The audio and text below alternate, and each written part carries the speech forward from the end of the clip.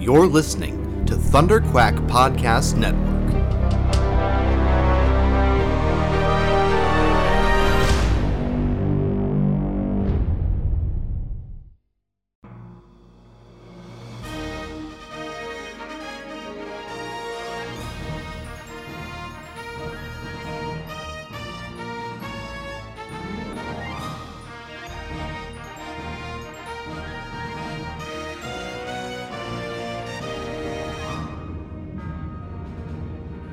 Broadcasting from a hidden rebel fortress long forgotten since the days of the Clone Wars, Commanders Michael Cohen, Matthew Krenke, and their daring crew lead a rebel cell dedicated to bringing you stories of adventure and excitement from across the galaxy. Join them for tales of heroes from the dawn of the Resistance, stretching back to the Old Republic. Tales of Jedi and Sith, rebels and Imperials, technological terrors, and fantastic creatures. Legends so great, you won't believe them. But it's true. All of it. So what are you waiting for? Strap in and get ready to make the jump with Rebel Cells, the Star Wars Animation Podcast.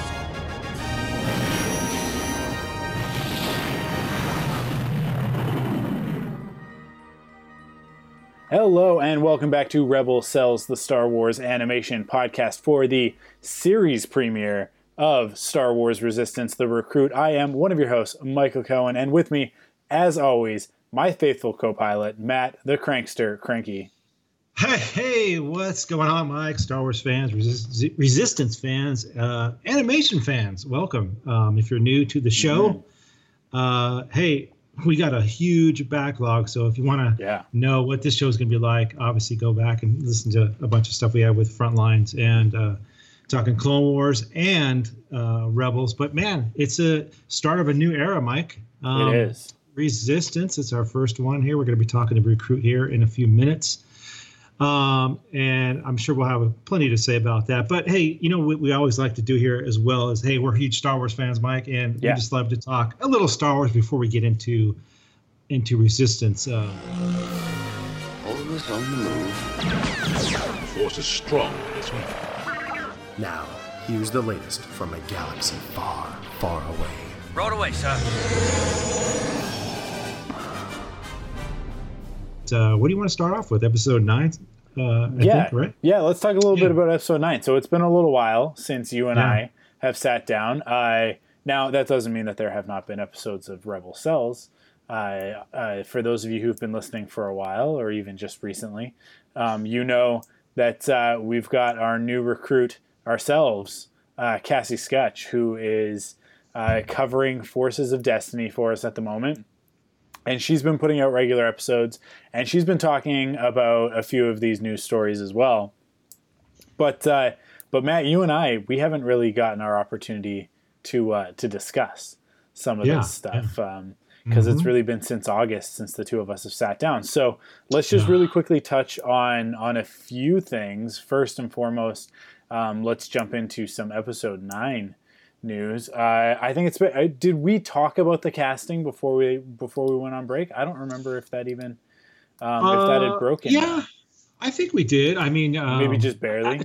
To what we had at that point. There might have been a few tacked on at the very end there that we haven't talked about yet. But who are you? Anything you wanted to add on with that? Nothing in particular. No. I don't know. I'm excited about new cast members coming in. I'm excited about it's like, it always sounds like it's put on, but it's not. It's actually true. It's like I'm excited about some more diversity coming in, different types of characters than what we've seen before, and that's definitely something that's in the cards for the new stuff. Yeah, man. I guess the cast was announced July 27th, so we have talked a little bit about it. A little bit, There hasn't really been too much from the set as of yet. We have just over a year away to wait for the movie. But that said, we are already in October, and like we are actually already. I mean, like it is as of recording, it's the Monday. It is October 8th already. Man, which is crazy to me. And that means that we are probably, honestly, we're probably a little bit over 2 months away from a teaser trailer for episode 9. I hope that, with like a title reveal or something like that. The title reveal's got to be coming soon. Yeah, so it's like we are actually. I don't want to say we're coming into the home stretch because that's farthest from it, but we are definitely like we're coming around that first corner, I think. Yeah, so I'm very excited about the potential for this, but man, this is the great thing about where we're at with Star Wars right now. It's everybody's going like, oh man, it's going to be a 1.5 years wait between Solo and Episode 9. It's going to be so long. Well, here we are now in October. We've got Star Wars Resistance, and we've gotten a few other things have happened recently that kind of make it a little bit. It's going to be a little bit easier to wait, I think. Mm-hmm. Yeah, for sure. Yeah, so I that's kind of that casting news. I guess I thought that we hadn't covered it, but that's how long it's been since you and I have recorded that I've completely lost track of the last thing that we talked about. But one thing that did happen between the last time that we recorded and now is Bob Iger came out and he had some things to say about just about Disney in general, but really talking a lot about Solo and the pace of Star Wars movies and how that's going. I really appreciated that he took the brunt of the like he kind of fell on a sword about Solo, and he kind of came out and said like, look, this is on me. Like I'm the one who like I pushed for them to be putting out Solo so soon after, and I think. I really maintain. I really maintain. I think maybe in a few years we'll find out the truth. But I maintain that there were supposed to be 2 Star Wars movies this year. I think they also wanted their streaming platform to be further along by now and be launching this fall instead of launching next spring is what it sounds like it's going to be. And I think that there's a few things that are coming down the pipe soon that we're going to talk about in a minute that kind of indicate that like, oh, they're like getting ready to go. Like this is actually not that far out. Yeah. But I do appreciate that Iger came out and he did take the heat off of Kathleen Kennedy. And I think that was, I mean, like I'm not trying to put out a conspiracy theory here, because I think that he's being honest when he says that was him pushing. Because I think that Disney, the shareholders, and Iger himself look at Star Wars and go, well, we want this to be the same thing that Marvel is. And Marvel is obviously with the 2-3 movies a year, right? I mean, this year we had Black Panther, Avengers Infinity War, and then Ant-Man and the Wasp. And I think that I don't know that we ever want Star Wars to get to that point. That will be maybe a little bit excessive. But for Star Wars to get to the point of releasing 2 movies a year, I think wouldn't be ridiculous. But so I think that there's a gap. I do think that there is a gap, and we were supposed to be at a point where we got Solo, and then we got something else this December, and then maybe even something else next May, and then episode 9, right? Or episode 9. Well, I guess episode 9 technically was supposed to be next May, and then it got bumped when they swapped out Colin Trevorrow for J.J. Abrams, right? Abrams pushed it to December. But I think that the important thing here is that Disney and Lucasfilm have realized that they kind of own that window now, and putting out Solo in May was definitely a misstep. and that they probably could have let that one breathe a little longer and actually done a proper ramp up and a holiday release for it, and it probably would have done better in the box office. But that's all hindsight. It's all sort of armchair quarterbacking. I think that we can all kind of say, if they had done this, it would have done better. But Solo is now out on Blu-ray and digital, and I've watched it at least 4 times since it came out. And man, it is. I don't know, man. I think it's the best Star Wars movie that Disney has put out. I love The Force Awakens, and I really like The Last Jedi. Even though, like everybody else seems to hate it. Although I don't think that that's true, but, there's so much, it's really difficult to watch The Last Jedi now without getting pulled into that.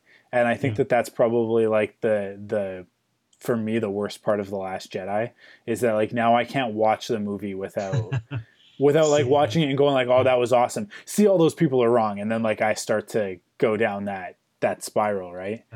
But with Solo, it's just like, man, people were dumb for passing this one by. And I think that that's been sort of the resounding chorus from a lot of people as it came out on digital, and people are seeing it that hadn't seen it yet, that didn't see it in the theaters, and they're going like, oh wait, no, this movie's actually really good. This movie's great. This is actually, and for me, it's just like, yeah, man, I don't know. There's just something. I know Carl from Wampa's Lair will agree with me. There's like a weird sort of alchemical like magic to the mix of that movie, of everything when you put it together, and it just to me is a perfect fun time at the movies. And it's not. I mean, it's obviously part of the larger saga because it's Han Solo, but it's not.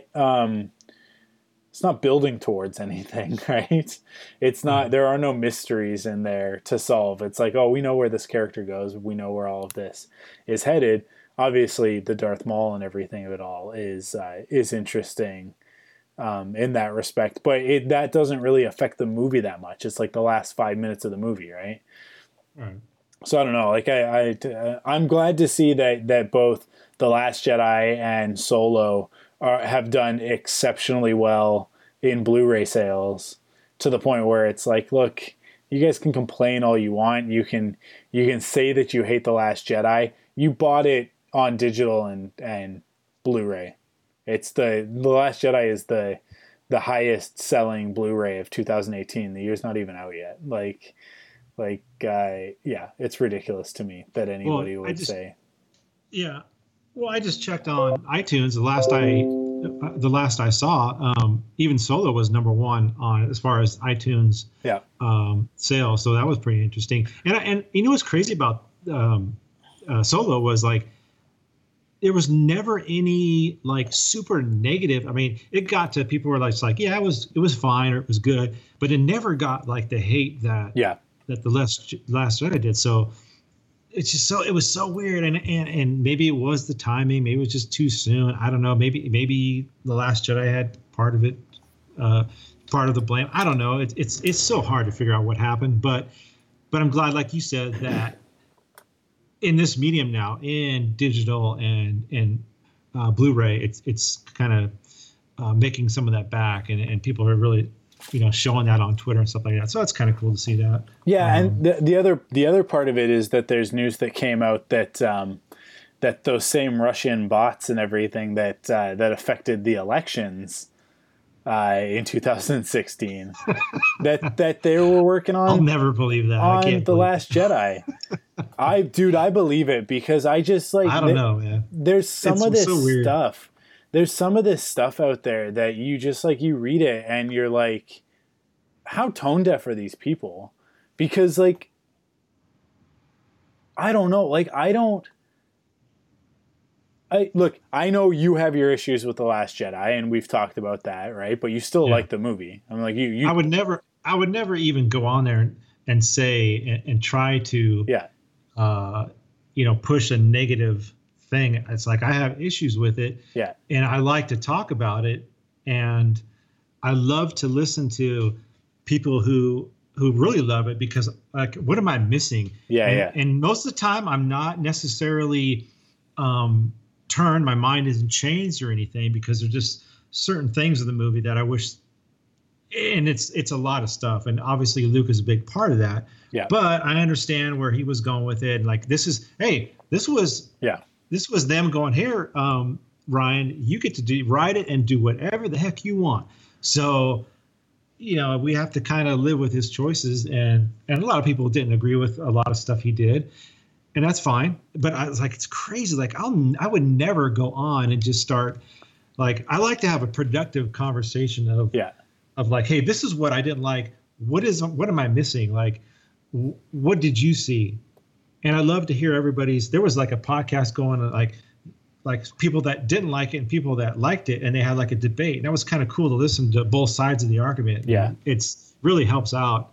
Doesn't necessarily change my mind, but at least I can see what people see in it. So it's just, oh man, it's crazy. But I don't personally know. I definitely know of like some internet personalities and stuff like that don't like the movie. But I don't actually, like, I don't think that I actually know anybody who is like straight up like The Last Jedi is the worst Star Wars movie ever. I'd rather watch a prequel, blah blah blah, like that sort of thing. And to me, it's like, look, I got a lot of Star Wars fans in my friendship, like in my friend circle, right? Like, obviously, we've been doing this for 10 years. I know a few people, and as much as like I know that I know a few people who are definitely like they question some of the choices in The Last Jedi, like you said. I don't know anybody who is like straight up vitriolic about it, and that's not to say that I haven't interacted with people who are like that, but they are like random people who come out of the woodwork, whether they're not actually followers of mine or they're people that follow me on Twitter or Facebook or whatever. But I personally think that like this idea that there are other forces out there that are just kind of like, I don't think that Russia has any vested interest in messing with Lucasfilm and Star Wars, but I do think that they have a vested interest in dissent, right? And in like deepening the divide on all of this sort of the partisan politics and stuff like that. And we've talked about it before, and I talk about this a lot with Amanda. Entertainment genre in particular, so like sci-fi and fantasy and stuff like that, it has this incredible ability to bring us together, to bring people from opposite sides of an argument together under a similar perspective of like, oh, well, we all love Star Wars. Mm-hmm. And what could help more with the sort of like sowing dissent and kind of keeping people apart from each other than taking the biggest film franchise in the world and using that as not only like not allowing it to be a thing that unites people, but actively using it and weaponizing it in order to keep people separate, like continuing to be separate. And so I don't know, like I can see how that agenda could be used there. I also see how somebody could also just be like, look, we did it. We can do this for the election. We can do it for anything. We can use it on this. We can use it on that. Right. And that they are literally just like messing with America and with Western culture because they are antithetical to Western culture. Right. Like they don't like it. So it's like, oh, we'll just mess with them. Let's take their favorite thing.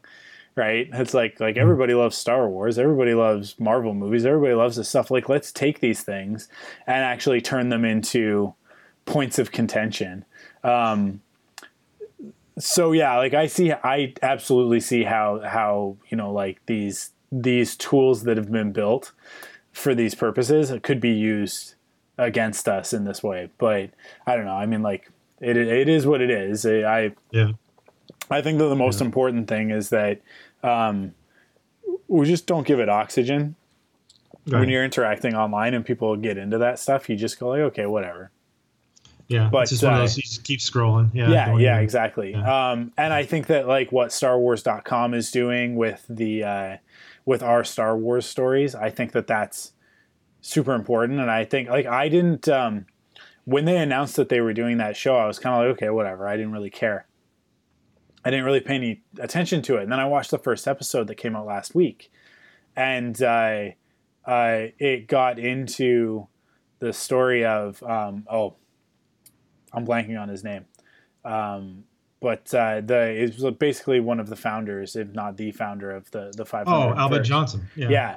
And his story and everything that happened with him and his daughter and all that stuff, and how the community really rallied around them, and how the 501st is although they are stormtroopers and they are the Empire, they are a force for good, right? Right. You know that firsthand because you work with them, right? Yeah, for sure. Yeah. I mean, so that like Lucasfilm actively, and I think in particular the StarWars.com team, actively putting together those stories and putting that out there I think that they are actively combating the negativity. And to me, like, that is the best possible. That's just the best possible thing that we can do right now. Is let's stop worrying about the negativity and the bad people and all that stuff, and let's just really focus on the cool stuff that we get to do as Star Wars fans and be together in that way and just be fans of the thing that we like, you know. And you don't have to like everything, but you also don't have to. You don't have to die on every hill either, right? It doesn't have to be about like, I always use it. I don't like Rogue One very much, but I mean, like, that doesn't bother me. It doesn't keep me up at night. I just don't watch it. I don't know, like, there's cool stuff in it, but it's not, as a whole, it's disappointing to me on the level of a Star Wars movie. If other people feel that way about The Last Jedi, that's their prerogative as well. That's fine. Right. But like, that's the end of the conversation. Unless like you say, we're going to get into a debate of like, you want to know why I love The Last Jedi so much and vice versa, sort of the opposite side of the argument or other stories and stuff like that. But yeah, I don't know. I think that, like, that's kind of just what we need to do. We need to focus on that positive stuff. Yeah, and speaking of positive, I think we talked about this. I think before we took our little break, is we're getting a little shift now because we got that huge reveal at Comic-Con about the Clone Wars coming back, and that just pumped a huge breath of just love for Star Wars. And then we'll talk about this next thing with the Mandalorian. Again, pumped a huge amount of just everybody's psyched up. And I'll just say this about Episode 9. You brought it up earlier. JJ coming back. I hope, like you said, Mike, I hope that they kind of take the template that they did with The Force Awakens and possibly give us something over the holidays, like they did, some kind of teaser. And then when we get to Celebration, we get the trailer. And then next year, and just get that ball rolling like they did with Force Awakens so early and get people talking about it. And then you got that whole next year to really just get this thing, get the snowball going. And JJ's coming back. I think he's ready to knock it out of the park. We've seen set photos have already kind of come out. We've seen some of the players that might be already together. I won't say which, just to keep people spoiler free. But it's coming. Like you said, I think, and cross my fingers, I hope we get something over the holidays as far as maybe a teaser. But we'll finish it up. We definitely will, because we got to get a title and we got to get a little piece. I think that they'll want to recapture what they got with The Force Awakens. I think they need to get people sort of back on that track. And so they'll do some similar stuff. I think we'll get some similar fun reveals. But like I said, the fandom has been coming around with certain stories that have come out, and we got a huge one this past week with the announcement of the Mandalorian, one picture of a Mandalorian, and that thing spread like wildfire over the internet. Mike, your thoughts on that? What do you think? Yeah, I mean, this is, I think it's exactly what we needed right now. I think that for the animation fans, we've definitely, we've got Resistance kicking into gear, and that's something fun to watch and to talk about and all that sort of thing. And obviously, like you said, we've got the Clone Wars on the horizon. But I think for the mainstream Star Wars fan, this is exactly what was needed. And this image, I've got it up on my screen right now. I mean, like, this is just, man, it's just everything.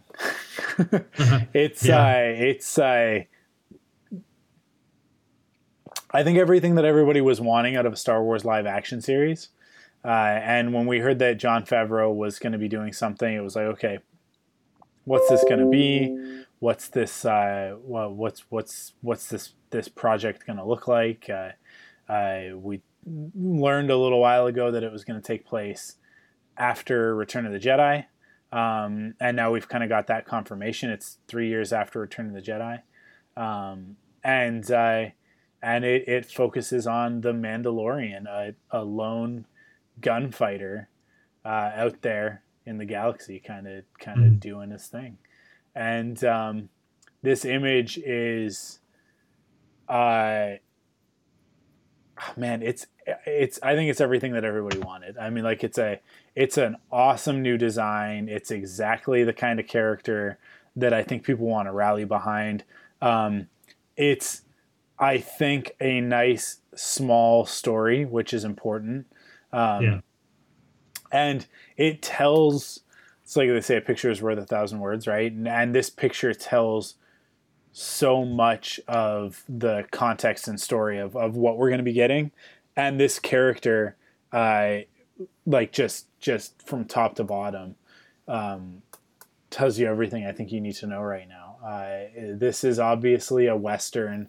This is obviously, a Clint Eastwood,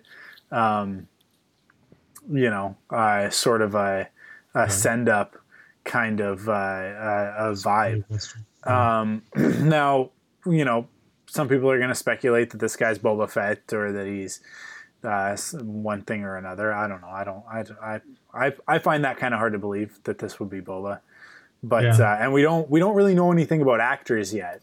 But I'll tell you what we did get that is even better than casting news, and that is this list of directors. I'm gonna save the best for last, and you guys know who that's gonna be. Yeah. But let me talk about some of these episodic directors that we got coming up. Deborah Chow, who directed some Jessica Jones, or directed Jessica Jones, I should say. Rick Famuyiwa, I'm not familiar with him, but I looked at his filmography, and most notably is this film Dope, and kind of look at what he's done, and he's definitely got a cool eye, a cool style. Bryce Dallas Howard.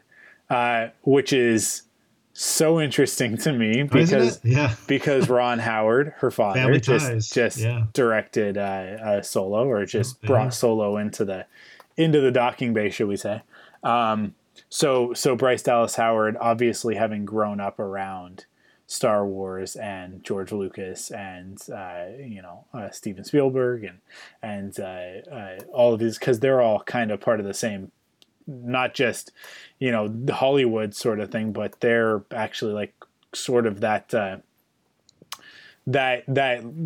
Francis Ford Coppola, George Lucas, Steven Spielberg, Ron Howard, they're kind of all in this filmmaking family, right? So I think that I don't know, I got the vibe from people because they talked about a lot of these directors, but not a lot of people were talking about Bryce Dallas Howard. I get the feeling that a lot of people are kind of sleeping on that one. I think that she's actually probably got some of the best chops here because she's kind of grown up steeped in it. And then maybe one of the best ones here to talk about is Taika Waititi, the director of Thor Ragnarok, as well as What We Do in the Shadows, and one of my favorite movies from the last few years, Hunt for the Wilder People, which is just a fantastic film So I'm really excited to see what he's going to do. But first, foremost, most importantly, without further ado, drum roll, please. Dave Filoni is going to be making his live-action directorial premiere in the Star Wars universe, at least. I don't know if he's done any other live-action. I don't think he has. But yeah, Dave Filoni coming to live-action. And, I mean... Well, I don't even know what else. I don't think that to the audience that's listening to this podcast, I really need to expand on that anymore. Dave is responsible for some of the best Star Wars in the last 15 years. Yeah, I mean, this is a story about the Mandalorian. Yeah. And obviously that's going to tie into the really the fallout of the Clone Wars. We've got, we've definitely got some gaps filled in via Star Wars Rebels, but this is a real opportunity for them to show us what happens post Rebels,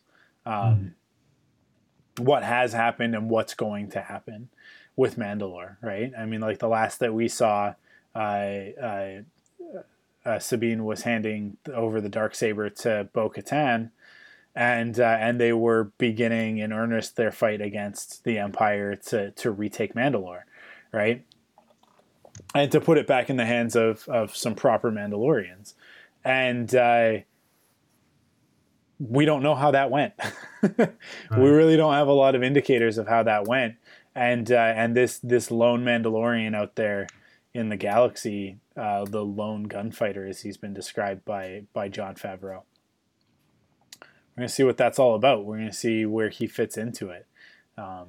So yeah, I mean, like, I am beyond excited for this series. I think that this will balance out Star Wars Resistance quite nicely. And we'll talk about that when we get into the episodes. But, yeah, I mean, like, I don't know. What do you have to say about this show? Well, yeah, seeing that image, Star Wars has a way of doing this to me. I wasn't super excited about seeing a Mandalorian story. Star Wars, excuse me, to me is best when it's Jedi and Sith and lightsabers. That's just my favorite thing. It's always been, it always will be. But I got to tell you, when you hear about Favreau, who's pretty much behind this series, and it was great to see that picture that he tweeted out, I think, of him and Filoni, and you're like, oh, what's going on there? Well, now we know. This, like you said, Mike, I think this director's list is really what's exciting about this. Like, I thought like Filoni was going to be the one directing these and writing it and everything, but he's got all these. I mean, look at you laid out the list. It looks like Filoni's going to be doing a couple episodes. Child's going to be doing a couple. This Rick guy is doing a couple, and then Bryce Dallas Howard and Taika Waititi are each doing one, if you believe the Slash Film article that came out a few days ago. But man, just a powerhouse of directors. And look at Filoni, obviously the guy who's been mentored by Lucas for over a decade now. And to see him come in, we all, like you said, Mike, you don't have to say anything. I think he's earned his shot. He's going to get a couple of TV shows to direct, and we'll see where he goes from here. But more than anything, I think I was super excited about Favreau and this director's list. And then seeing that image is like, okay, I'm on board now. Like I said, not a huge fan of the whole Mandalorian story arc in all this stuff, like Clone Wars and Rebels. It was kind of like, it was fine, but it just didn't excite me like the Jedi stuff did and the Force and all that. So, but just seeing that image and seeing how gritty it looked, and like you said, we're going to get this. And who knows about Boba Fett? I mean, this is staged after Return of the Jedi, so who knows if Boba Fett's not really a Mandalorian now. He just he's a clone, and he's, he has the Mandalorian look, but he's not a Mandalorian. So I don't know. It's going to be a trip. And here's the only thing, like, is this going to be about Mandalorians? Is there a chance that we see Jedi in there. I don't know. They're going to be out there. Obviously, there's still a few of them left. If you believe the Vader comic, he's still hunting them now. So, is there a chance that we could see, or maybe something like we got in episode 2 where you saw Jango fight Obi-Wan? I mean, fantastic battle in the rain there on Kamino. Is that something that they could bring? Not. I'm not saying Kenobi, but I'm just saying, some wayward Jedi. I don't know. We'll see. But yeah, super excited about the Image directors. Favreau obviously has proven that he can do. Look what he did with Marvel. I mean, is he the one that basically brought Marvel to where it is now? I mean, you can argue that he's the one that did it. He's the one that kicked it off. Yeah, so. I think that there's 3 people that are responsible for the current empire that is the Marvel Cinematic Universe. And yeah, it's Feige, Favreau, and Robert Downey Jr. I think that without any one of those 3 elements, I don't know if we are where we are right now with Marvel. Because, I mean, like, just look at The Incredible Hulk, right? It was the same time. Arguably some great creatives working on that as well didn't hit the way that Iron Man did, right? And I think that Favreau really having the vision to get Robert Downey Jr. in there, convince Robert Downey Jr. that it was the right thing to do. Not that I don't think it took a lot, but and convince the studio that this is the way to go. And you have to remember this is pre-Disney when we talk about Jon Favreau and Marvel, with Iron Man and Iron Man 2. And then, so what he did with Jungle Book and he's doing with Lion King, I mean, The Lion King's going to be one of the movies that makes the most money next year, guaranteed, hands down. They're don't even argue with me about that, because you've got you got one of the greatest Disney animated movies of all time. You've got a director with a name in Jon Favreau. That's, if you guys can hear that siren, that's on my side here. That's if you're driving your car, you don't need to look behind you. And then you've got Donald Glover, who's going to be in that as well, right? I mean, he is Simba. So, that's going to do really great things for Disney as well. And then here you go, Jon Favreau producing, executive producing the Mandalorian, and obviously Favreau is very close to this subject matter, having played one of the most notorious Mandalorians in canon, as Pre Vizsla. So, I mean, a character who's gone up against Obi-Wan Kenobi, who fought Darth Maul and lost. I mean, like, this is a character who's responsible for a lot of the Mandalorian history that we currently understand. So, I think that Favreau has some really great ideas about what that means and where that's going to go and how that's going to connect into things. And he's got a great eye, and he has good intuition for actors and directors, obviously. I mean, like, this team sounds great. So I don't know. We could go on and on and on about The Mandalorian, but there's not really that much more to talk about. So let's just leave it kind of there and say that we are looking forward to it. I don't know what the Thunderquack stance is going to be. Not stance, but like what our game plan is, what our plan of attack is for this show. It obviously doesn't fall within Rebel Cells, but we don't really we don't have an official announcement of how many episodes it even is, right? So no, you just keep hearing 8 to 10. But not for sure. Netflix series type thing, which makes sense. But so I don't know. I don't know how we're going to cover this show.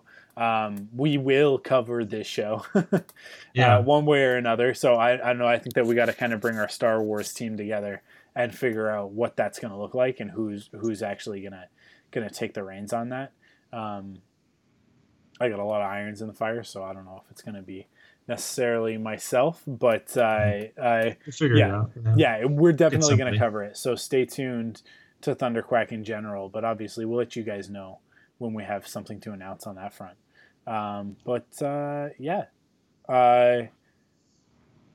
Let's get into Star Wars Resistance. That's the reason why we're here. right. We've been talking for like half an hour already. We haven't even talked about Star Wars Resistance, so let's do that.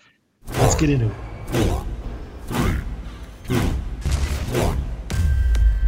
Can you imagine what it's like to be an ace pilot?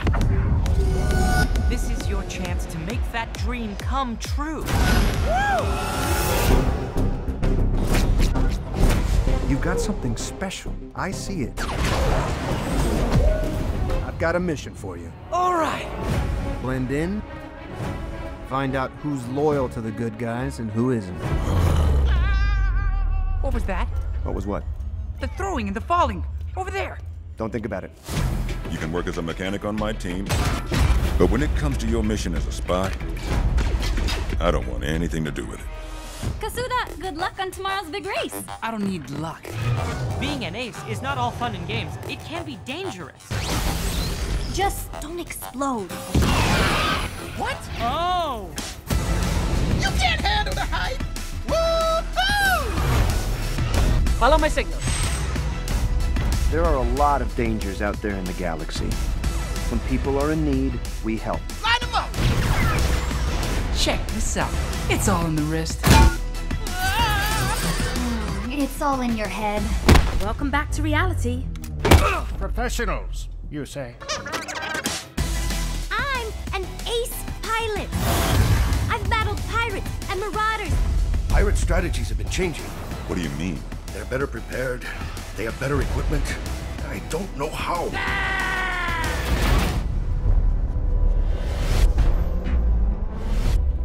General, the First Order is clearly making weapons. We're gonna need all the help we can get. You ready? Let's do this.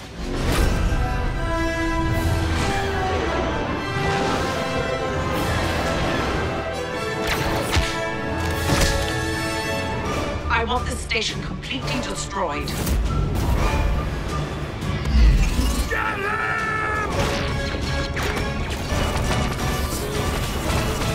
Oh, he's still alive!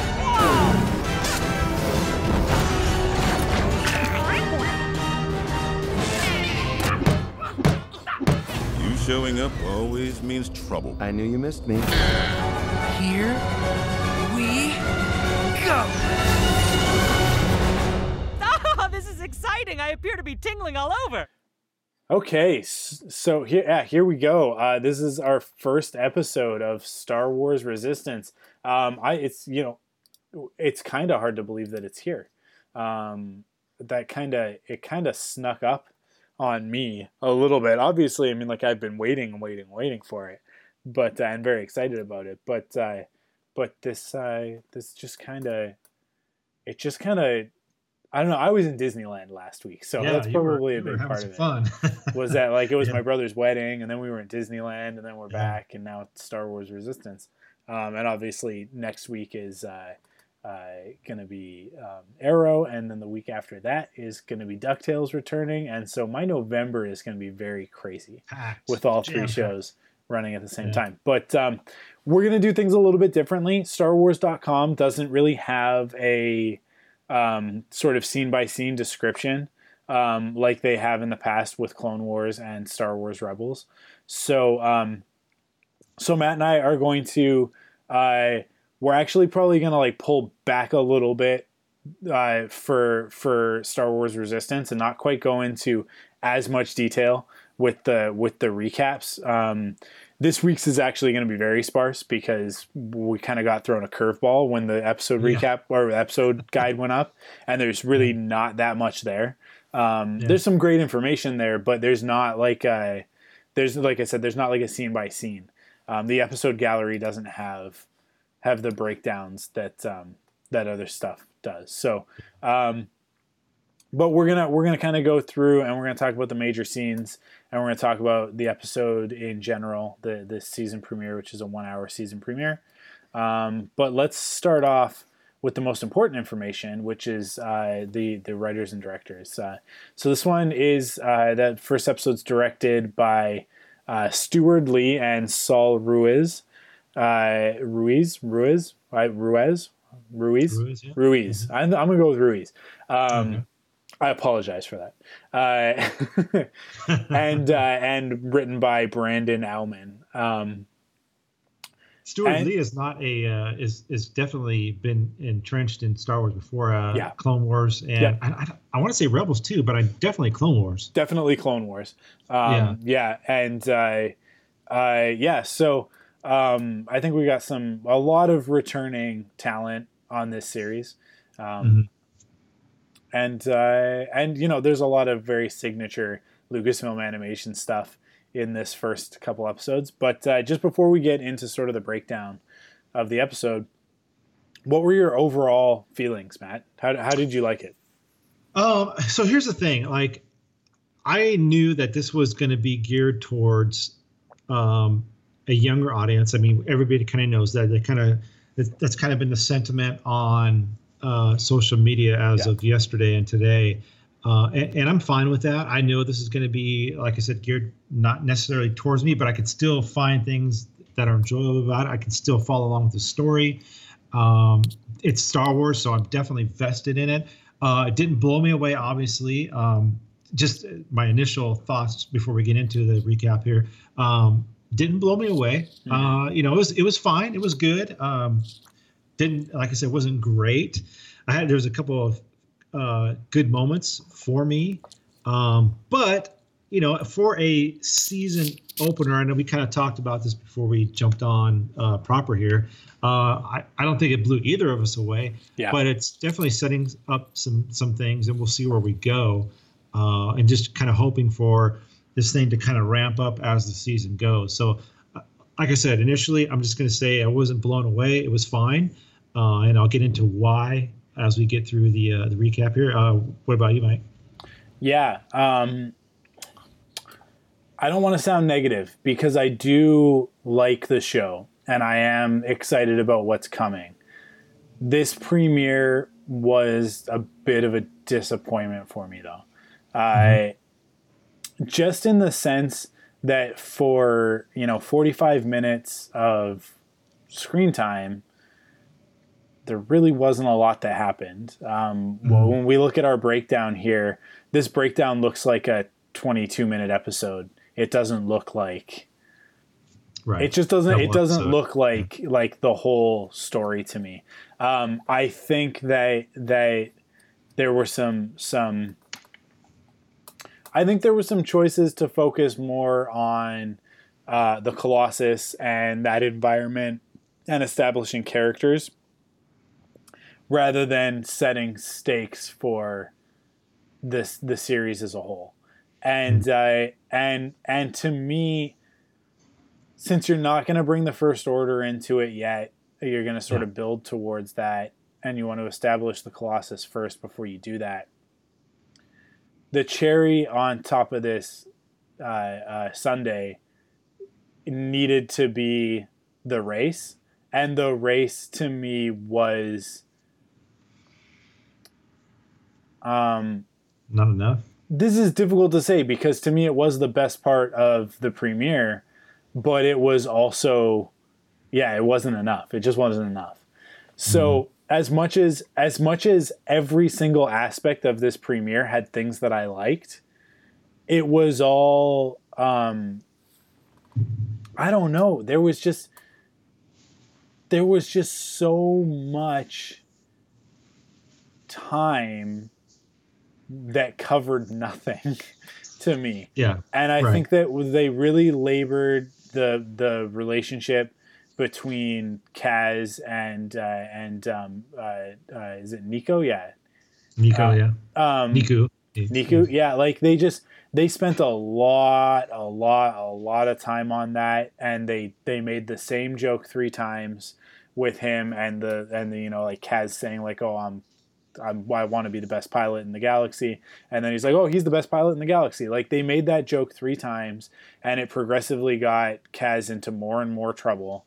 And to me, it was like you could have you could have saved yourselves 15 minutes of this episode, of this premiere, by having that escalate immediately, right? Like waiting for that to happen inside the bar and for it to immediately go from, you know, my goal is to be the best pilot in the galaxy. Oh, you're the best pilot in the galaxy? Hey guys, this guy's the best pilot in the galaxy. And he's going, no, I don't mean like I'm the best. I want to be the best. Like, I don't even know if I'm the best here because like I haven't even raced anybody here. And then he's like, oh, you want to race somebody here?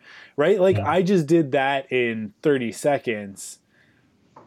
I think better than they did over the course of the episode because it was just like over and over and over. And then like, we know you're not going to kill our main character in the first episode, so you can't set the stakes with him being threatened. It's not going to work, right? Like nobody is going to take that seriously, except for maybe the very, very young kids. So I think to me, like that's kind of like the dynamic in which this episode, the series premiere kind of falls short for me. The other thing is that I really like all of the voice cast except for and it was, again, I don't want to sound too negative. It's not that I don't like the voice actor that's playing Kaz. I'll bring up his name real quick here. Christopher Sean.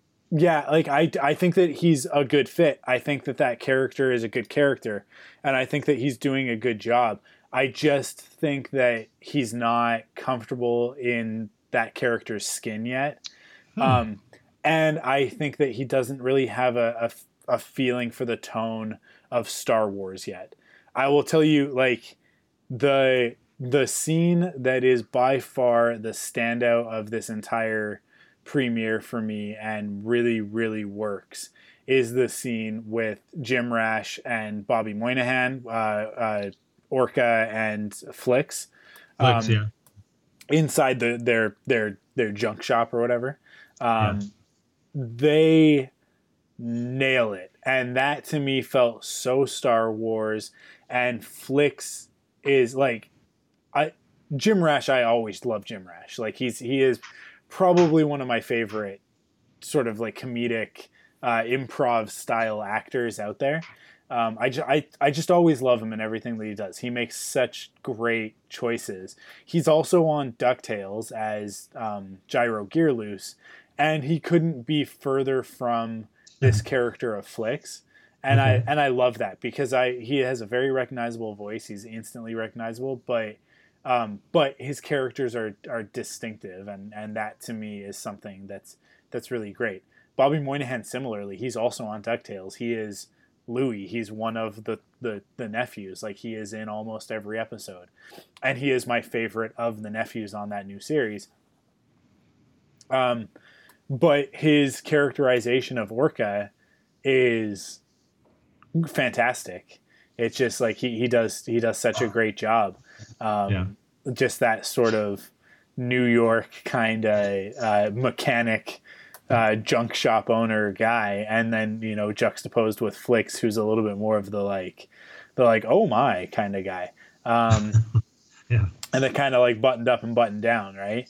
And you can tell that there's like an odd couple sort of relationship between the two of them, but that like we're coming into season 1 of Kaz's character, but we're coming into like season 9 of the two of them is what I felt. And I think like the Colossus in general kind of felt like they did do a good job of making it feel like it was this lived in, this environment where our character is coming in,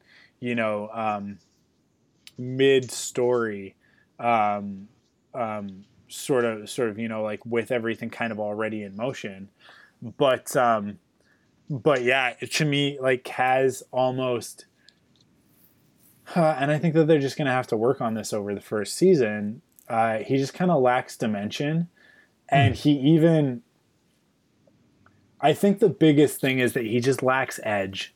He just really doesn't have, there isn't really a reality to the character that I relate to yet. There's like a kernel in there of his relationship with his father and what he says sort of towards the end of the episode, where he's talking about like, well, I've always just had everything handed to me. And my father thought that he was taking care of me, but what he was really doing was just trying to make me live his life. And so like there's sort of like a non-admission in there of Kaz saying like, I really don't know how to fend for myself. Right. And that's what this series is going to be about. And it's going to be a coming of age. And I'm excited to see that. But they also kind of, it's just a little bit too much of a slow burn on that. I really feel like he's going to have to mature quickly in order for me to start to appreciate the series. The other thing is that it's there's a part in, I think it's in, I just want to see, I think it's in the recap where they describe Kaz as a character. Where did I see that? Where did I just read that? I just read that somewhere. Where they wanted Kaz's character. Oh, yeah, here we go. This is in the episode recap, or the episode guide on StarWars.com. Early notes about Kaz's character describe him as like a bird, hopping around clumsily on the ground, but put him in the air and he is awesome. I didn't get that. I just didn't get that in this episode. And I think that that's where I go, like, you know, I feel like the race needed to be just a little bit more. And I think they've given themselves quite the challenge right off the bat of like, well, you got to make me really invested in imaginary spaceships flying through rings. You know what I mean? It's like, well, if this were a video game and I were in control, I think that would work for me. But because it's staged and I kind of already know the outcome, it's really like again, it's just kind of about stakes. I don't really feel like anything that Kaz got in this episode was earned. It was all kind of just thrown in his lap. Poe going like, "Hey, you got something special. I don't know what that is, but I know that it's special." And it's like, okay, that's kind of a weird, you know, I contrived justification, but all right, it's Poe Dameron, I'll go with it. And then he gets there and Neeku is immediately like, "Hey, I want to be your best friend." So, okay, why? And it's like, I don't know, because you're here. So we go through that, and then by virtue of that relationship, he's able to pull some other stuff off with Flix and Orca, and Poe is able to smooth things out with Yeager, and it kind of just all kind of comes together a little bit conveniently for me. But that said, you know, like we gotta kind of get it all established. There's a lot of characters. I think this actually might be one of the bigger casts, and we haven't even met all of them yet. Because we haven't even spent any time with any of the other aces other than the one they talked about what's his name? Phazon. Yeah, they talked about Phazon. Hype Phazon, who is, I'm telling you already right now, favorite character in the series. But the Torredoza is the only one that really wants to spend time with. Yeah. And I'll tell you what they need to do in this first season to get me on board with this series 110%. Just throw Hondo in there. And honestly, I just would have put Hondo in the first episode. Yeah. But and I would have made him a recurring character. But I mean, like, there are characters in here that I really like. Jarek Yeager, I do actually really like that character, and I want to know more about him. Somebody spotted in sort of what looks to be a family picture of his that he may in fact be from Blackspire, which is the setting of Galaxy's Edge, the Star Wars land and Disneyland and Disney World. So that's really cool. I'm interested to see where that's going to go and how that sort of plays out. The fact that he may in fact be from Blackspire, or it looks like he's from Blackspire, means that he would in fact very likely have associations with Hondo Ohnaka, which would be great. And you know, my biggest hope for this series is that we can get Hondo and Poe Dameron in the same place at the same time, see what happens. But yeah, I don't know. Like that's sort of my overall for this series premiere, and I know it probably sounds a little bit negative, but I will say that like when those ships are in the air, they look pretty good. Oh, it's pretty sure. cool. Yeah. I just want to see them do something other than fly in a straight line. And I know in the next episode we will get to see that because we're going to see some pirates and stuff, and there's going to be a little bit more combat to it. And look, you can't. All you gave me, it's like you give me a burger, and the burger's okay. It's a fine burger. It's a capable burger. It's all right. Special sauce? But you got that red TIE fighter and that great Mando style Phase 1 Stormtrooper or Clone Trooper type pilot helmet, and this character and sort of a mystery growing around him. He's like a nice hot sauce, right? Because he's red. He's just makes me think of that. Sauce, yeah. Yeah, he's got that hot sauce feeling to me. And I look at that character and I go, there's something there. I want more of it. I want to know about this guy. I want to see what he's about. I want to see him in action. I want to see more. And all you did was put one single drop on the tip of the burger. And so it was like I got one bite. And I was like, well, that's delicious. And then I had to eat the rest of the hamburger, which is a little more on the bland side for my taste. So, like let's get the First Order in there. Let's get these guys. I want to see that guy. I want to see the gold First Order Stormtrooper. I want to know what these guys are about. I want to know why they're different from everybody else and what makes them special. I want to learn about those guys. And you know me, like I'm not a bad guy kind of guy, right? But those designs on those First Order characters just look so great that I'm like, let me get another little taste of that. So I don't know. I think that maybe I went in with an expectation. Maybe that's what it is. Or, what I did get that I really liked, I was just disappointed because there wasn't more of it. There wasn't more Poe Dameron. There wasn't more of Major Von Reg is the character's name. There wasn't more of the aces, which like that was the first thing that really got me psyched for the series. Like really, really got me psyched for the series. I was interested and intrigued right from the get-go. But when we got that video introducing all of the aces a couple weeks ago, I was like, oh, these characters look great. Hype Phazon, and then Steven Stanton's character. He looks kind of like a biker, but he's a former Imperial officer, Imperial pilot. And I want to know more about that guy. I want to, there's some cool stuff. And we really don't know anything yet about the Keldor, the Plo Koon looking guy. Who has the best looking ship. His ship is so great. Yeah. But yeah, there's more to this series, I know. But in this first episode, I feel like they covered the wrong ground. We spent so much time with that with the big thug guy who runs the frog shop. It's like, okay, but like, can we just like let's go. I want to see these other characters. I want more of this other stuff. But I know we'll get there. I'm just being impatient, I guess. Yeah, no, I think we were both on the same page, and I think we're kind of being honest with this. We're not going to come in and I think we've always been like this with all the Star Wars stuff.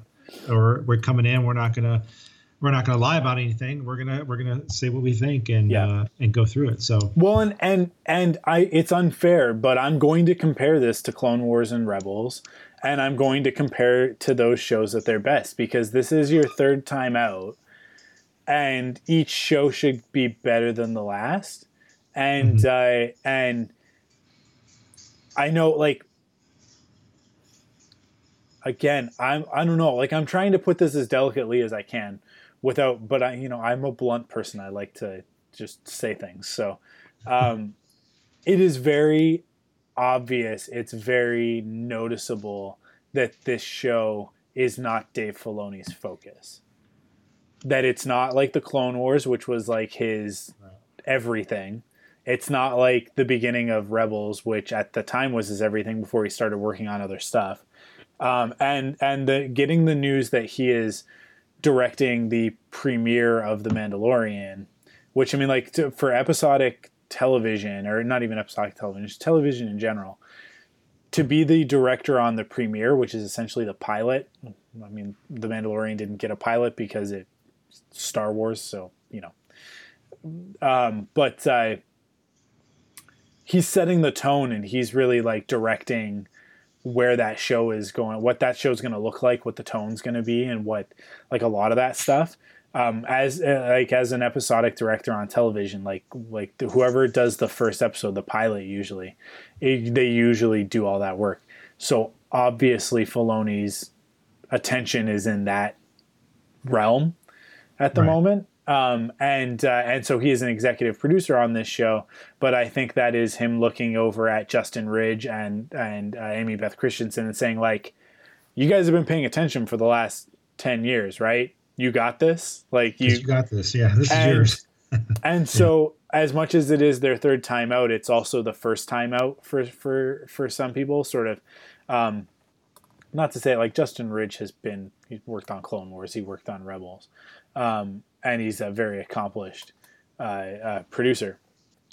But in terms of, like, doing this without Filoni, sort of thing. And I like, you know, we talked about it already. We hold Filoni in very high esteem.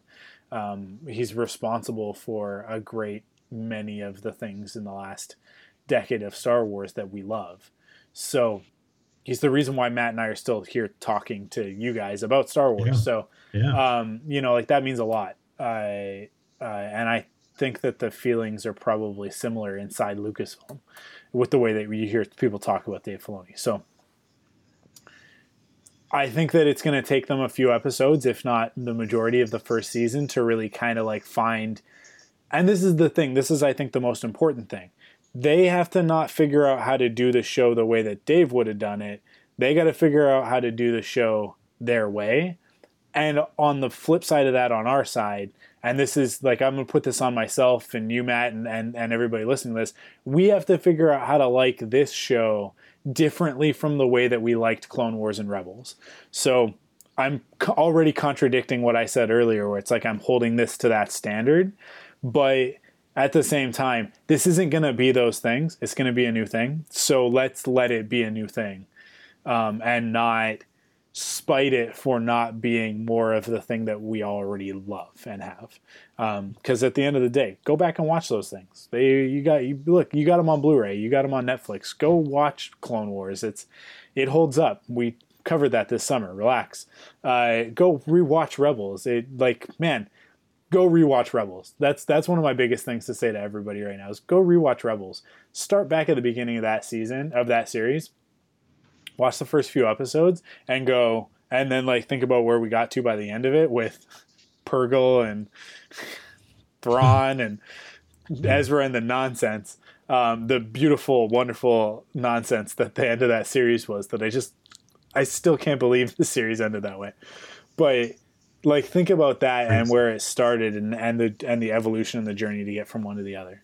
And then think about Resistance and go, okay, breathe in, breathe out, right? We're going to be fine. This series is going to be fantastic. It's going to be great.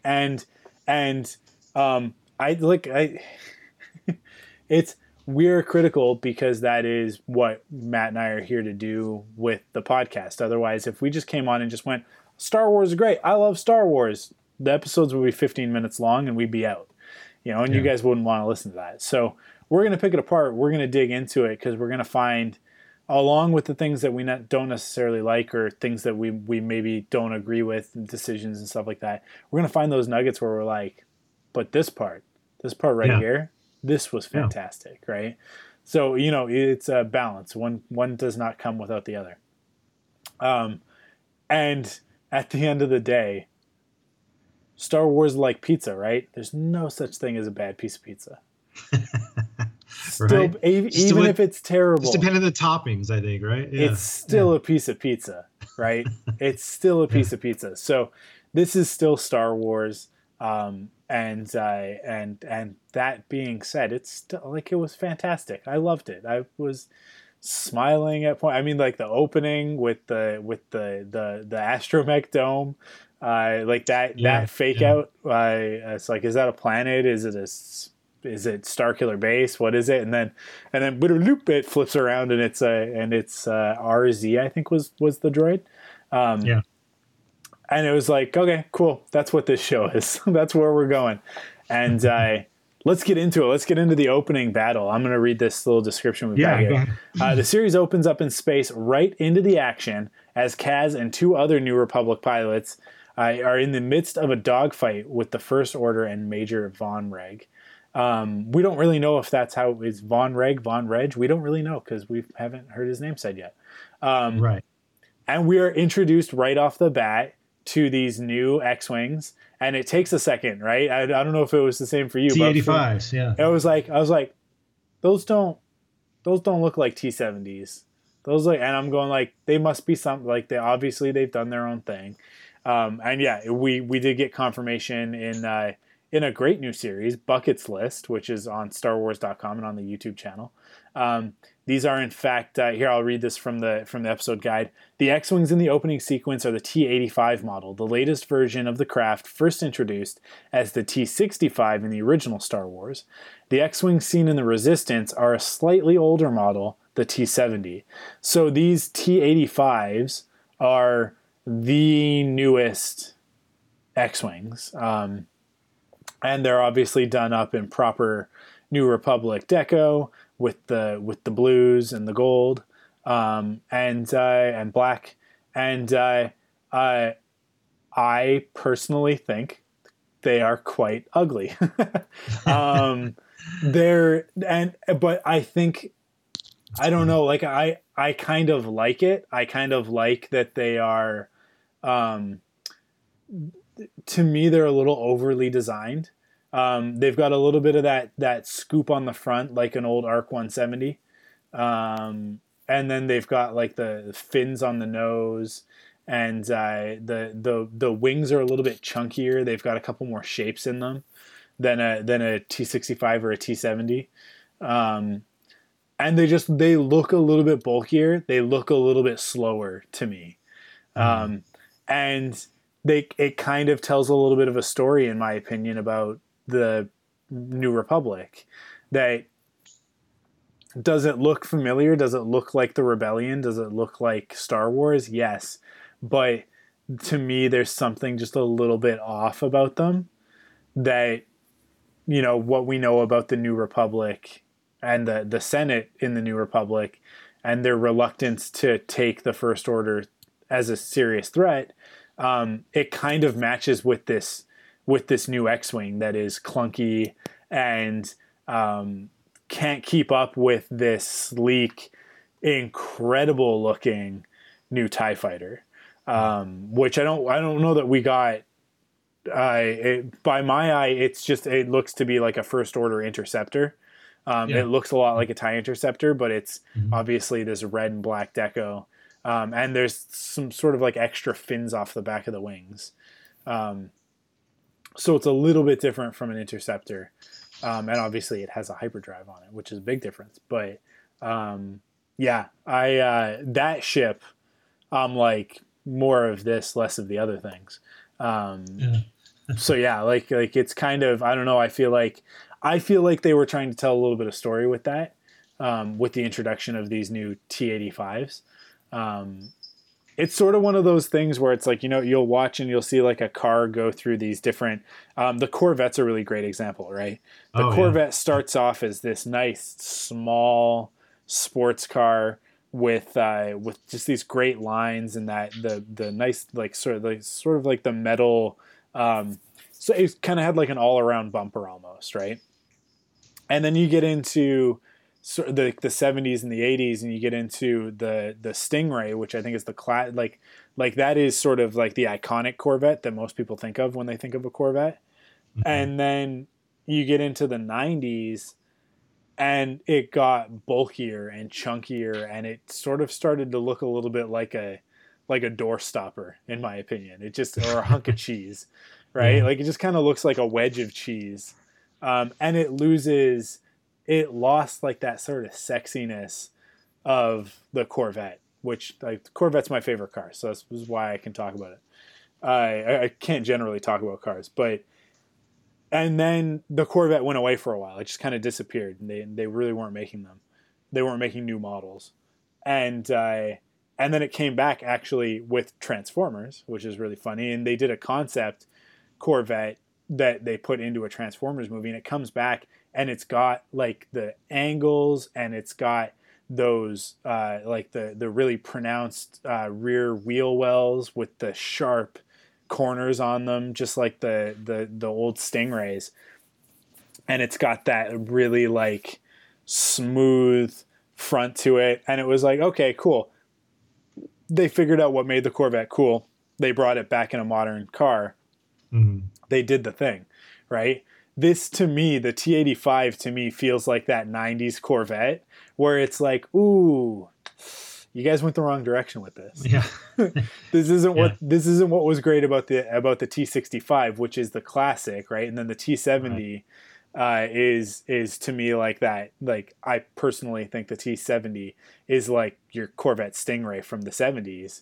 And then this one's your 90s one, and it's like, okay, well, the next iteration from Incom, after they realize that the T85s were too bulky, they'll go back to the T65 and the T70s, and they'll go, okay, what made that really great? And they'll keep some of the cool stuff like the split wing, but they'll trim it back down to that fast, a maneuverable ship that it needed to be, right? Yeah. So I don't know. Well, wasn't there another version? Or it's just a new design, and I'm just being silly. But sorry, go ahead. But wasn't there another design in The Force Awakens? Didn't they jump to the? I'm guessing I want to say 95, but no, that's the T70. That's 70. Okay, that's the T70 that the Resistance uses. Right. Is like which looks very much like a T65. And obviously by the numbering you can tell like there are several models between, and I kind of imagine that these jump. I don't think that they go one by one, right? But yeah, like the T85 I think is much more advanced than the T65, but the T70 is not that much more advanced than the T65 because the Rebellion was getting them as sort of like hand-me-downs, right? As we saw all over Star Wars Rebels, they were constantly stealing ships and getting them sort of gifted to them almost. And then the Resistance works in the same way where they're using old models, but it doesn't matter because they have the best pilots in the galaxy. But yeah, these T85s are like fresh off the assembly line. But yeah, you look at it and you go like, it's kind of like how all cars now are kind of bubbles. You know what I mean? Like every four-door kind of looks the same. There's not really a lot of character out there these days. So I feel like this is very similar to that, where it's like, yeah, it doesn't have the same pizzazz that the classics had. It's a little bit. There's just for my eye, there's too many lines, and part of that's the deco. I think that if you removed the paint and you went back to a more simplified Rebellion paint scheme, it'd probably look a lot better. But yeah, there's a lot of stuff. To me, it's overly designed, but I don't know. I think that that's intentional. I think that they were going for something with that. Yeah, talking about this opening battle, this is one of the highlights for me, actually. I love the way this thing opened up. We're talking 6 months before the events of The Force Awakens, and you got this really cool, like I said, jumps into this dogfight. You got the New Republic right now. We're talking about the New Republic, like you mentioned, Mike, and this Major Von Reg, and I was in with this I mean, here comes Poe Dameron, and Kaz does this move with his X-wing. It's kind of like Poe-esque in The Last Jedi, where he does this kind of break thing and he turns, and then the other two go into light speed, and then he's taking on Major Von Reg here. So I was totally in on this opening. I think this is, like I said, one of the highlights. I mean, talk about a way to open up with space battle is pretty darn cool. So I was in on that, and they're delivering. So the plan here is they're delivering a secret intel to the Resistance. The New Republic is doing that to the Resistance. That's why Poe Dameron shows up to help out at the last minute here, and he does his thing. So hearing Oscar Isaac in here just adds that. It just adds that touch that you need, and I can't wait to hear some of the other voice casts that are going to be coming back, like Gwendolyn Christie as Phasma. So we'll get there in the next few episodes. But then we jump to Mike. We get onto the Corellian Corvette. On board the Corellian Corvette, I don't know which one it is, just a Corellian Corvette. Poe asks Kaz if he would like to join the Resistance. So while looking around, Kaz interrupts Poe talking to a hologram of Leia. So we get our first first scene with Leia here. She doesn't speak, but we just see her. And we see that these two, even before The Force Awakens, they have this relationship, her and Poe. And then after speaking with his dad, Kaz tells Poe that he's all in on the Resistance. He wants to help. He wants to be a pilot and all that. So a lot of stuff going on here. The Corellian Corvette, even Poe talks about it. He says this thing has been in service since the Battle of Scarif to the Battle of Jakku. So this thing has seen its share of some battle here. But then we find out that Kaz, his father, was a senator. And I think you mentioned this earlier about Kaz. This is a different kind of character where he's grown up kind of with a silver spoon, maybe. Yeah. As different than like a Rey and a Luke who grew up, kind of on their own, or not on their own, but as farmers, and Rey was on her own. So a different take, Mike, as far as Kaz is concerned. Well, and get that vibe too. I think one of the ways to look at Kaz is I think that he's the flip side to Finn's character, where Finn has never known anything but the First Order, right? He's young enough that like the First Order has always existed, and for Kaz, the rebellion is a legend, right? Which is very similar to like Rey and those characters, but Rey didn't really grow up in the rebellion. Rey grew up in the New Republic. She grew up in the Outer Rim, right? Mm-hmm. So here's Kaz, who. Yeah, his father is a senator, and he's sort of been given everything handed to him, had everything handed to him. He's grown up in the New Republic. He's never known. I don't think he understands what the rebellion fought for, right? Because the Empire never existed for him, right? It's just a thing from stories. So I think that is an interesting dynamic. I think that Poe is just that little bit older, that he's, and because his parents were both rebellion heroes, that it's a little bit more real for him. And then obviously he joins in the fight, and he's been in it for a little while at this point. But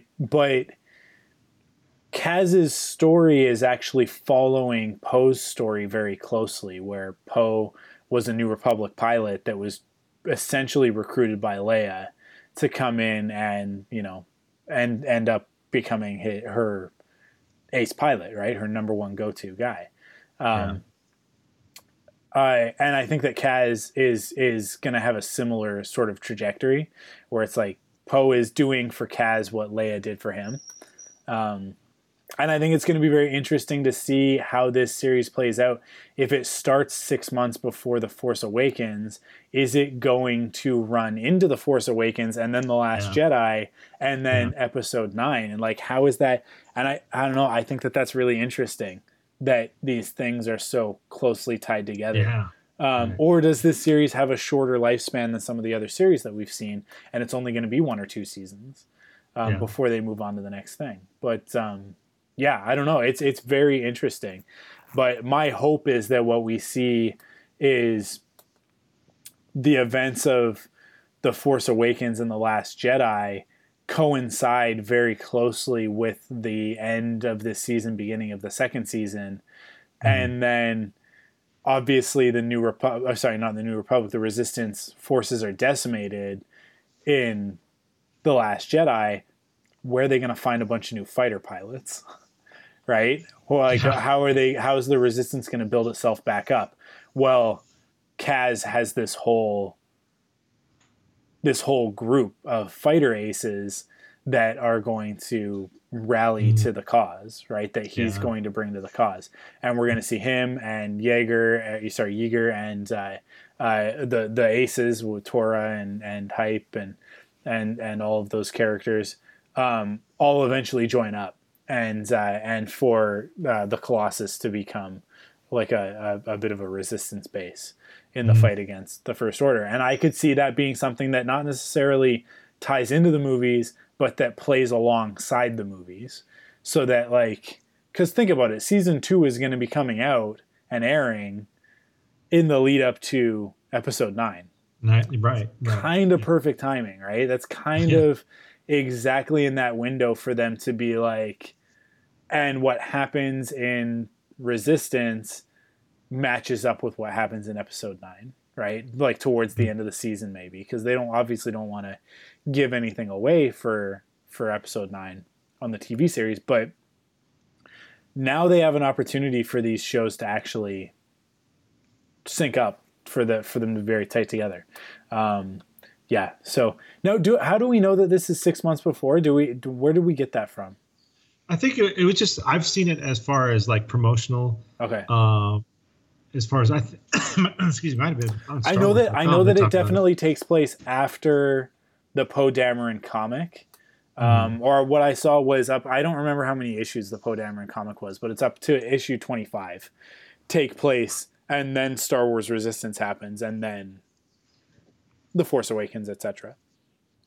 So I haven't actually finished Poe Dameron yet, which is I'm terrible. I'm a bad person. I think I'm on like issue like 21 or 22, but I need to go to my comic shop and pick up the last few.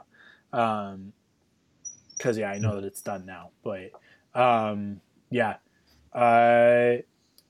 we want to jump into the next part? Or? Yeah, I'll just say the last thing we kind of learned too in this is that Poe is talking about how there's an attack being planned by the First Order. They're just not sure like when it's going to happen, how it's going to happen, or anything like that. So that's kind of like the gist of. But we do of what's going on. We obviously do. We know exactly what they're working towards. Yeah, so we get into Mike the bar scene. You want to set this one up? Yeah, Poe, BB-8, and Kaz arrive on Castellon, and a super tanker fuel depot. Castellon. Yes, sorry, this makes sense. I read this wrong. Castellon and a supertanker fuel depot named the Colossus. Obviously, the Colossus is on Castellon. Kaz is introduced to Niku and taken to the bar where he meets Aunt Z and Jarek Yeager. So this is really our introduction to our home base for the series. This is our new Lothal, water planet, basically. And the Colossus is this massive ocean platform and fuel depot.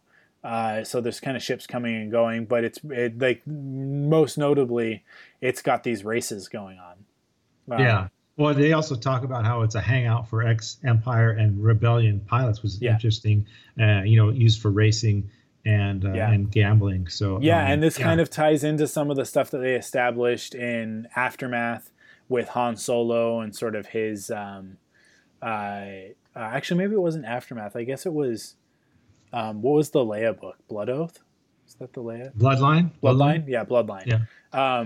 So they sort of established that like Han gets very involved with this racing circuit, and I don't know if Castellon is on the circuit or if the Colossus is part of the circuit, but Han becomes a racer and then eventually kind of becomes a bit of a race manager coach sort of thing. He has like a race team. So they're kind of building out that part of the galaxy. It's like, this is what do you do in peacetime, right? Like, how do you keep the story going when the war is kind of on the back burner and sort of in the fringes? So one thing that you do is you take all of these highly trained pilots who existed because of this long war, and you sort of relocate them to sports. And they become athletes, and that sort of spawns another generation of admirers who become racers themselves. So that's kind of where we are now at this point. And Castellon is obviously one of these places where the rebellion and the Empire are kind of at peace with one another, but the fighting is sort of transformed into something else, right? Yeah. And obviously, I mean, like, this is Star Wars, right? So what would Star Wars be without a cantina type setting? And exactly, yeah. So we go into the bar, into Aunt Z's, and find out that this is like the hub for gambling, and this is kind of where all the troublemakers hang out. Yeah, it kind of reminded me of like a Mos Eisley type of situation where this is a place where you kind of keep to yourself. You don't kind of cause a lot of trouble. There's a lot of riffraff going in and out. So they definitely set that up as far as this cantina on Colossus.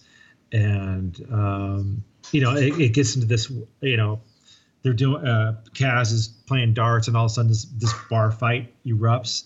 And it was kind of funny because, in bar fights, they kind of played it out in this show here too as well. It's like, there's stuff flying all over the place. There's stuff being thrown. There's fights going on. And then you always have that one drunk guy at the bar that it doesn't even faze him. And he kind of just sits there and he kind of just like keeps drinking his ale or whatever. And while this crap is going on behind him, it's kind of funny to see that. It kind of rings true because I've seen that plenty of times. In bars, you know what I mean? So it's just, I thought that was kind of funny to see the one guy just kind of, whatever, it's just normal. This is a normal thing for this thing, fights break out, you just kind of go along with your business if you're not involved in the fight. So I thought that's kind of funny. But anything else as far as this bar scene? I mean, it sets up a couple of things with Poe and Yeager. He's talking about how Poe's talking about the rise of the First Order and the Resistance, but Yeager doesn't really want a part in it. He just kind of wants to do his own thing. And Poe is talking about like he's trying to fight for the future and against the First Order. So we'll see what happens with Yeager, if he gets pulled into this or if he stays kind of like the side character. Obviously, he's helping with Poe and kind of watching over for Kaz, but we'll see if he gets pulled in deeper as this series goes on. Anything else with the bar, Mike?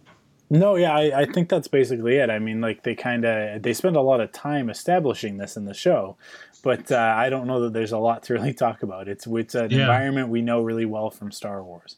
So it's like Mos Eisley Cantina, it's like Maz's, it's like anywhere that we've been like this before.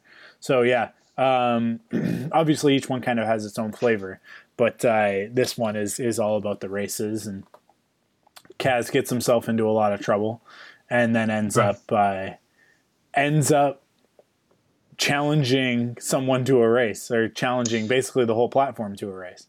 So, yeah, exactly. Yeah. And this is the section where Kaz kind of agrees to race, and is actually given the Fireball, which is a ship that Yeager's had around. It's kind of it's the typical hunk of junk that they're going to try to fix up. Neeku has a common dream to be a part of one of the races, part of one of the aces, and all the perks that go with it. Kaz watches as Hype Phazon shows his skill and wins. There's a race going on, and Hype Phazon wins this particular race. So Kaz is watching this along with the rest of the people on the Colossus. And Kaz selects to race Tora Doza. So we get introduced to Tora Doza, and Yeager gives him the Fireball to race with. So we get it set up. He gets a choice of 5 people to race, one of them being Hype Phazon, but he chooses the last one, which is Tora Doza. We get introduced to her, and we see the Fireball. It's kind of uncovered in Yeager's garage. And again, he lists, 5 or 6 different parts that this thing needs. And it's like, obviously the hunk of junk that he needs to kind of fix up. But anything I missed there as far as the Fireball and him agreeing to race and all that, Mike? Yeah, well, I mean, like the Fireball is obviously not a great ship to be gifted, but it's got character. I really like it. I think it's a great looking ship. It's kind of got that X-wing feel to it. It does. But it's kind of a bit of a headhunter, Z95 headhunter. Mm-hmm.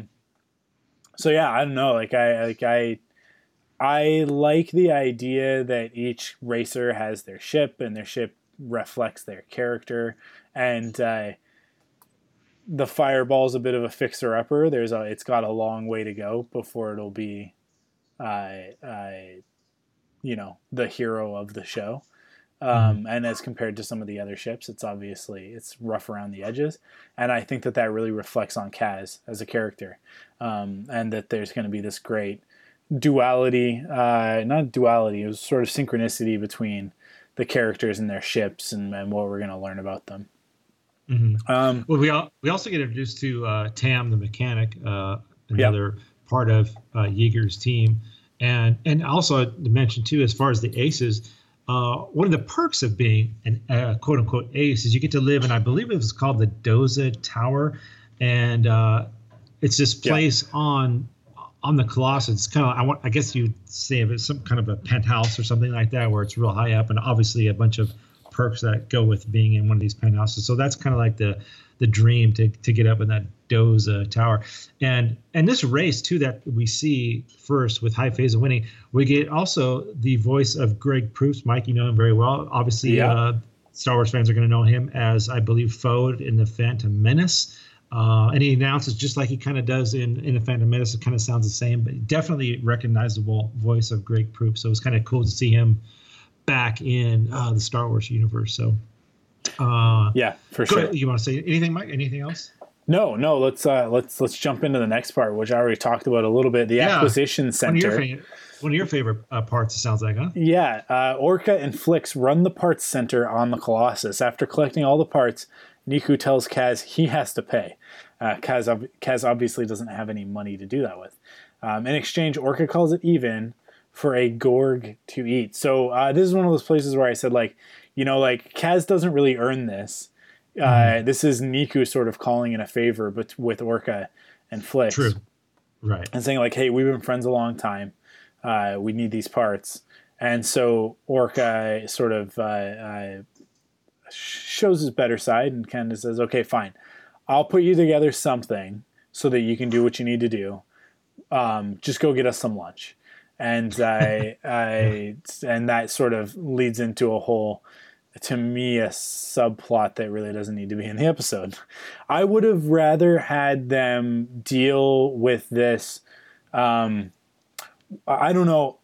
I would have flipped this a little bit. I would have had Kaz be flush. I would have just given him resources that nobody else on the Colossus has. Other than maybe like Tora, who her father is the captain of the Colossus, right? Or Captain Doza, I think it is. He's like the administrator of the Colossus. So I would have him come in, and I would make that like a point of contention between him and a lot of the other racers, and everybody else is like, oh, here comes Moneybags. His father's a senator, blah, blah, blah. And he just come in and he just pays for parts. And it's like everybody else has to kind of like work for their parts, or they got to race for parts or whatever.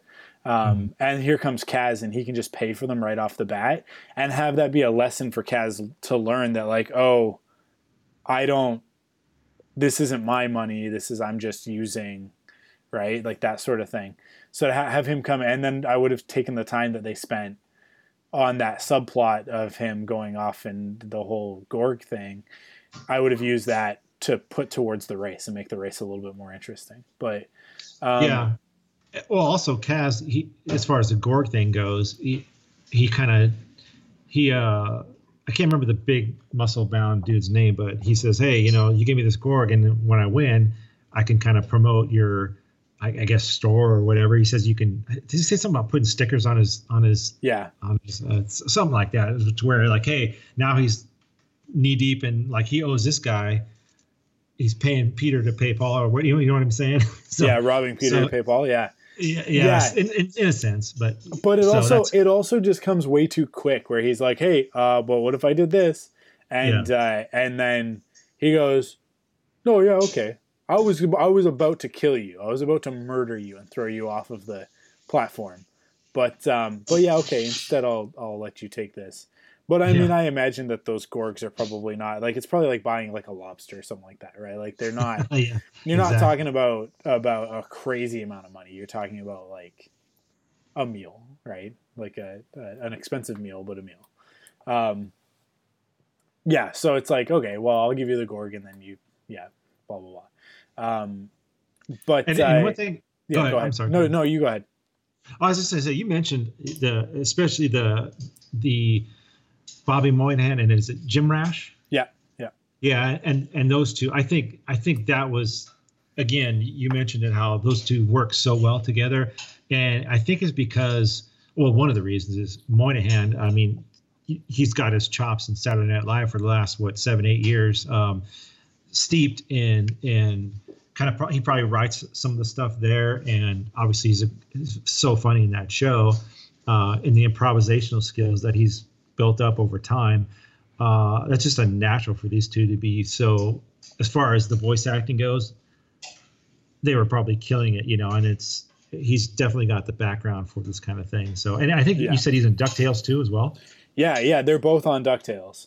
So I imagine that what they do is they go in and they do their DuckTales session, and then they literally just stay there, and then the directors switch out and they go, okay, we're going to do your scenes for Resistance, because they're supporting characters, right? They're obviously being Louie, Bobby Moynihan is a main character on DuckTales. Gyro Gearloose is in a few episodes. He's not in a lot. But but in Star Wars Resistance, it's sort of been said that these are not main characters. I don't think they'll be in every episode. So I think they probably knock their stuff out real quick. But I think the benefit, they would be a real benefit to have them in the studio together, which hopefully they can do. Yeah, because that the way that they play off of each other. But Flix, I just love that character. I love the design. I love the performance, both the vocal performance and the animation for the character. He just feels. The thing about Flix is that I can see him as a puppet in Jabba's palace. With those long legs and everything, kind of the way that he moves. But obviously, as animation, he gets to be a little bit more fluid, a little bit more involved. But yeah, I really I just see that character as a Star Wars character. So yeah, I really like that design. I like the characterization. Yeah, Orc and Flix, man, that was pretty cool on the acquisition starter. Then we get to the main thing here. We got race day. Before the race, Yeager tells Kaz he doesn't need to win. He has a mission that's more important. The race begins, and whoever makes it through the final loop first wins the race. Obviously, Kaz, he really wants to win, but Yeager just wants him to. He even says this: "I just want you to survive the damn thing," because he's got the ship that's kind of. He pushes it. Kaz obviously pushes this ship to the brink, and it starts to break down on him. He's actually doing pretty well. People are surprised at his skill. But ultimately ends up losing. But this thing obviously has this huge pod race feel to it, Mike. Even some of the sound design, you hear different sounds from the pod race in episode 1. So definite callback to that. I really got this huge pod race vibe. What do you think about race day? Yeah, like I said earlier, like this is my favorite part of the episode, but I wanted more, and I wanted more conflict. I wanted more sort of jockeying for position. I don't know. I know it was a one-on-one race, so I think that probably had something to do with it. It was a little bit. Yeah. There was a little bit less to do, but I just wanted more. And that's not to say that it was bad. It was a good. I wanted more of the good thing.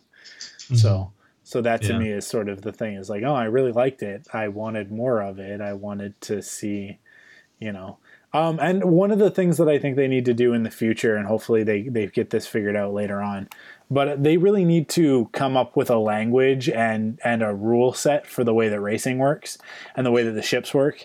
I don't feel like they explained enough about what was happening and how Kaz was dealing with things.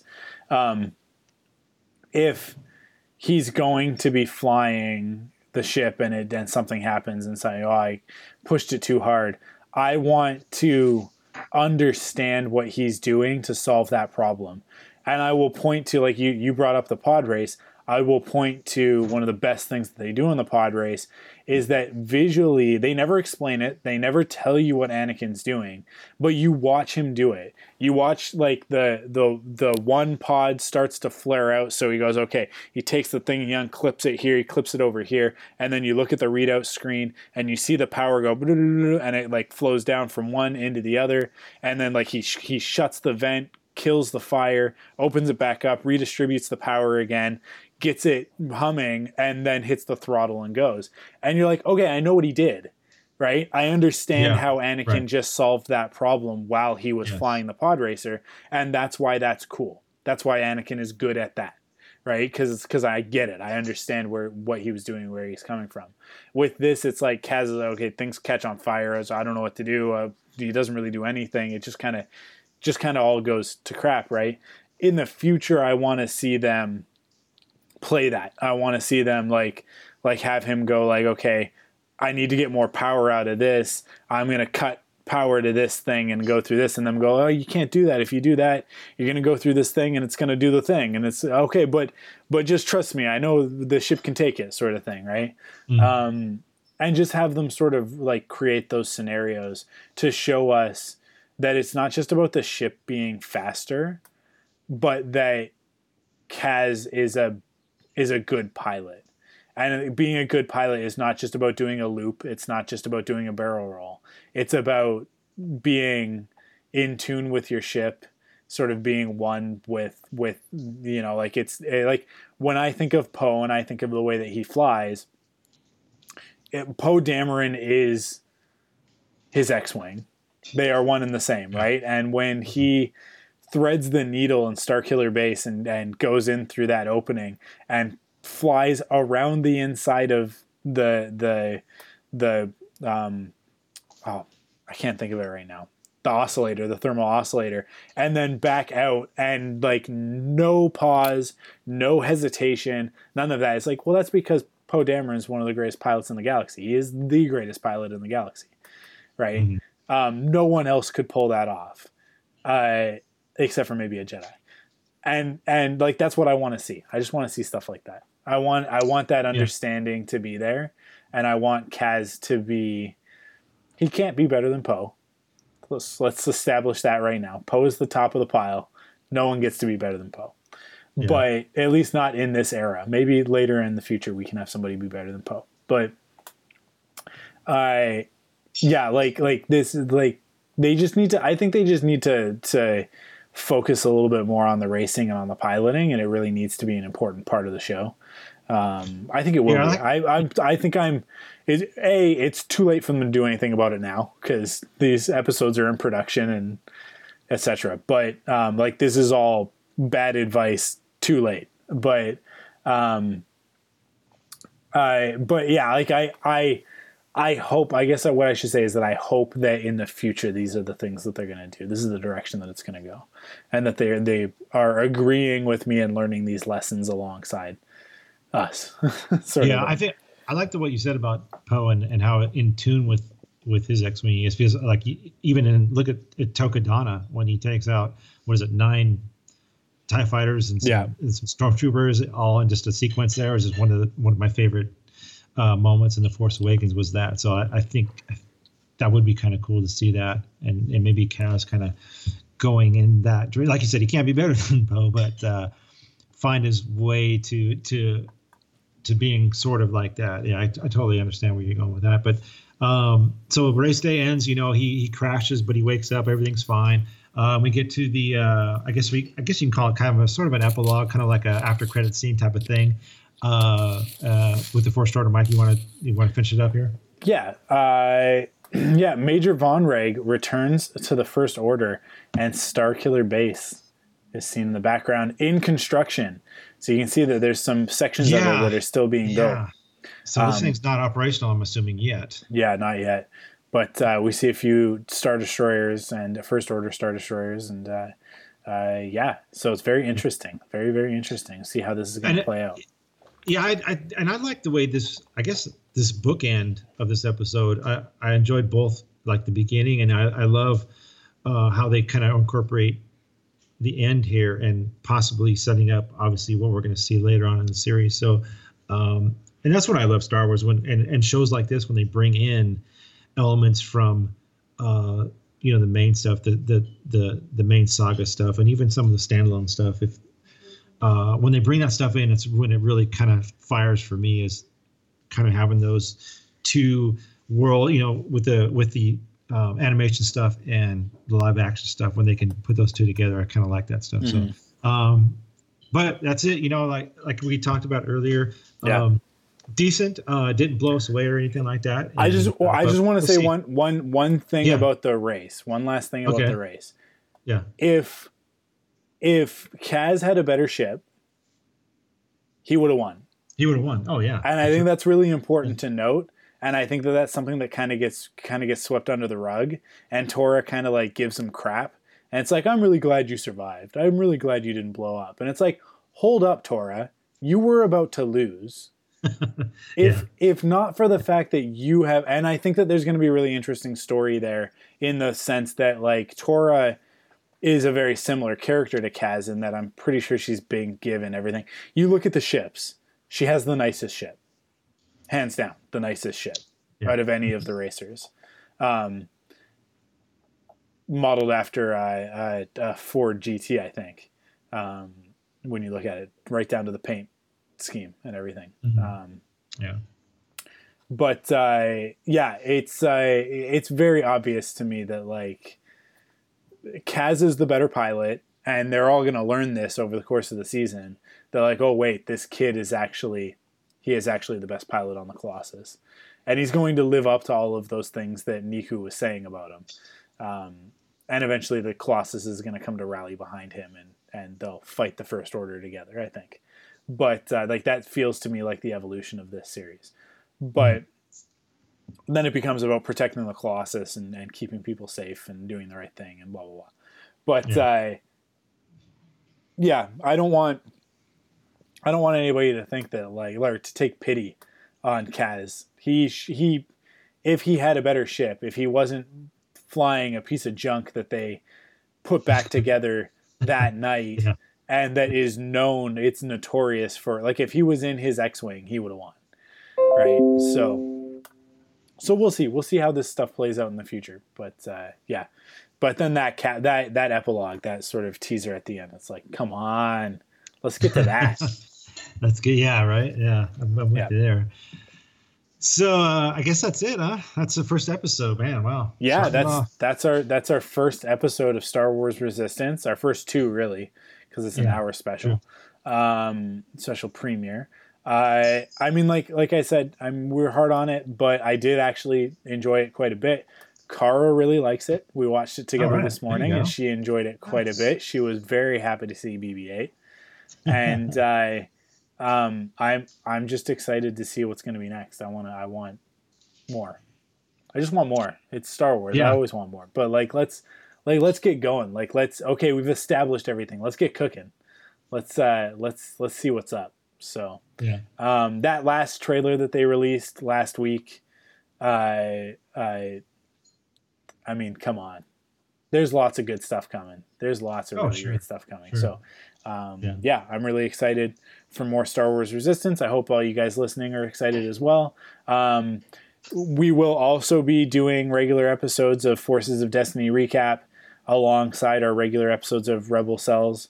So look forward to that. Look forward to actually Cassie's episode might be up before this one goes up. So keep listening to everything. Thank you guys. As always. Before we get into the outro, the episode description for the next episode. So next week's episode is, let me just go back here. Triple Dark.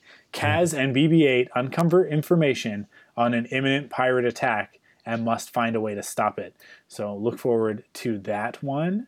Pirates. Could Hondo have something to do with this? No, not as far as we know. But